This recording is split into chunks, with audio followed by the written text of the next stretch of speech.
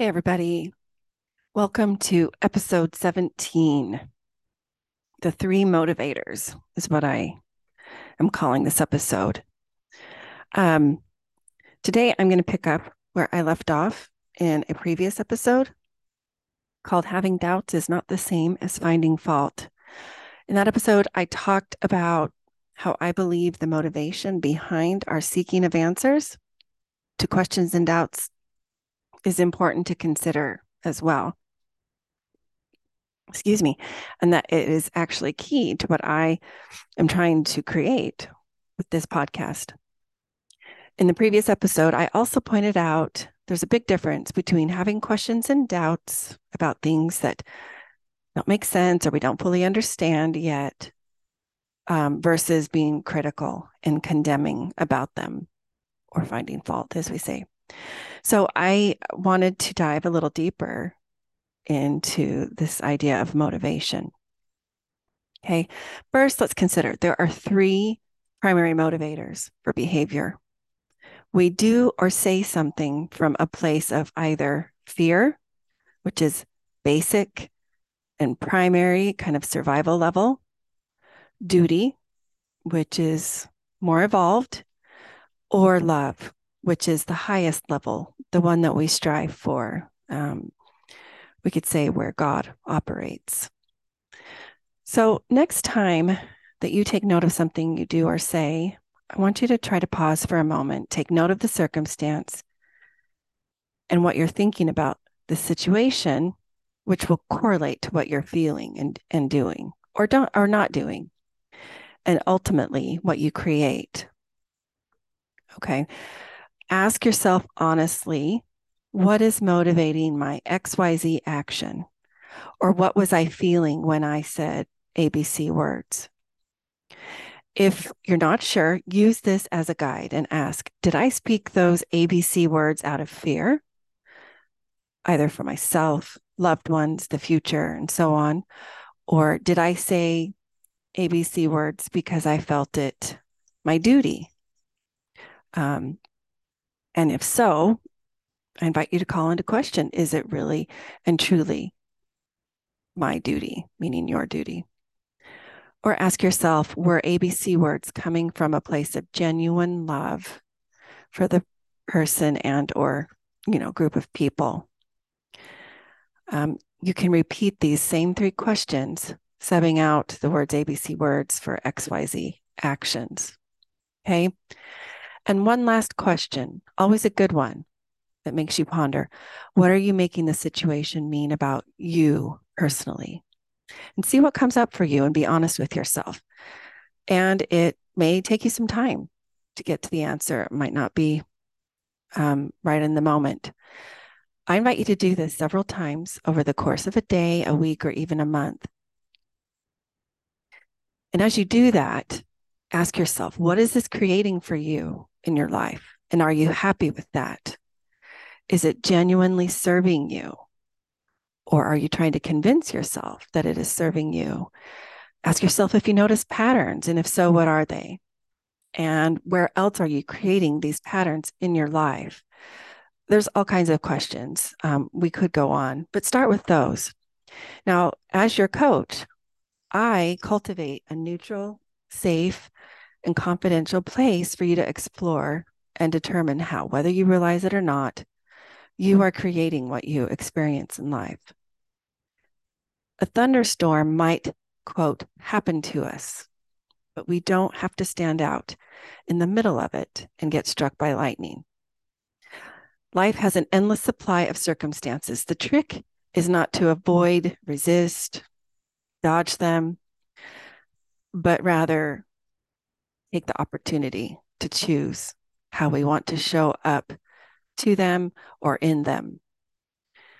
So essentially, we create our results from either acting out of fear or acting out of duty or from a place of love. So from obviously my podcast is Beyond the Shadow of Doubt. So let's take a look at this from a kind of a faith application.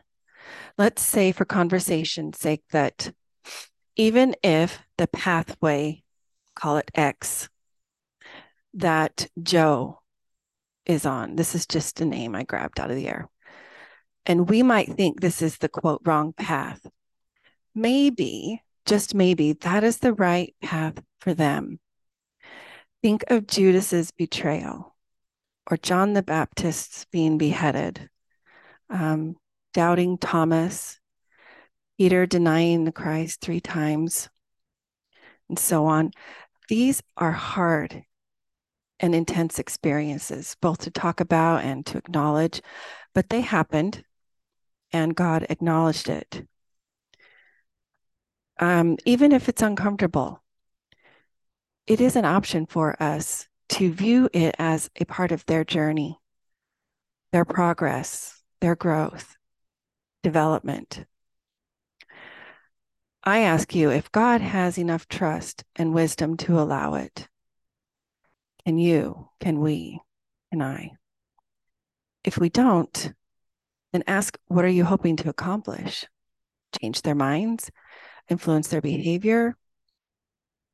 How does that help them grow? How does that contribute to them making a choice, following through, and allowing natural consequences, and then learning how to navigate those consequences? Interjecting oneself into the lives or choices or conversations and so on of others with the goal of changing their mind or behavior does not work. This is motivated by fear, and it is a dead end that will drive wedges between individuals and families. It is also not God's plan, as He does not force us in anything. Now, on the other hand, acting or speaking out of duty doesn't require one to use critical thinking skills or engage in autonomy of self. You do it because you are told it is right and it should not be questioned. There is little growth coming from this place. One doesn't really have to think for themselves. Therefore, the risk is lower. There's very little stretching or entertaining the idea that you really do have more than one choice. In my view, there can be a loss of opportunity to feel empowered, to grow, to connect with that personal authority when one does not use their God-given free agency. It is so empowering to choose on purpose how you believe, to decide how you want to live your life and what you want to create. Now, the last one, coming from a place of love, allows one to expand, literally their personal space, mind, viewpoint, and most importantly, heart.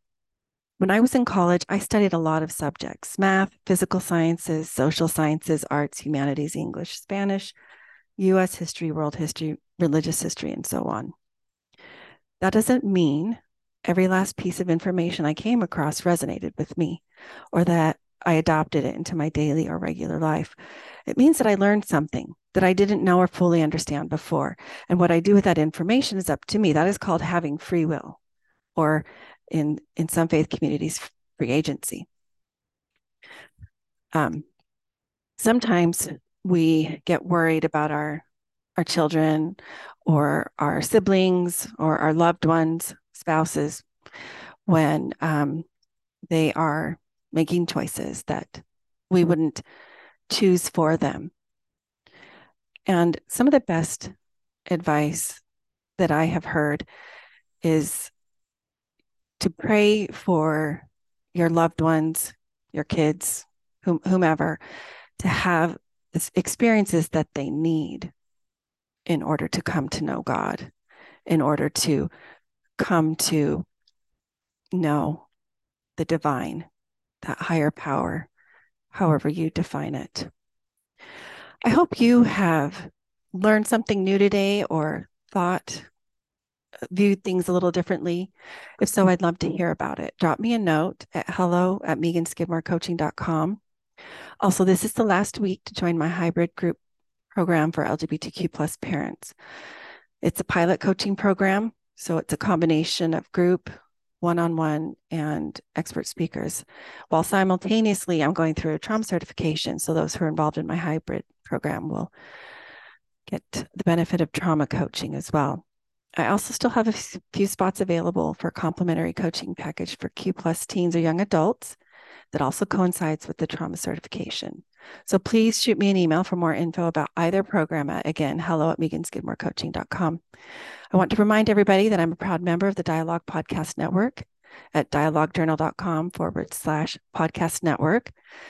The Dialogue Podcast Network features shows by Latter-day Saints who wish to bring their faith into dialogue with the larger stream of world religious thought and with human experience as a whole, and to foster artistic and scholarly achievement based on their cultural heritage. That is all I have for you today. Thanks for joining me. Bye-bye.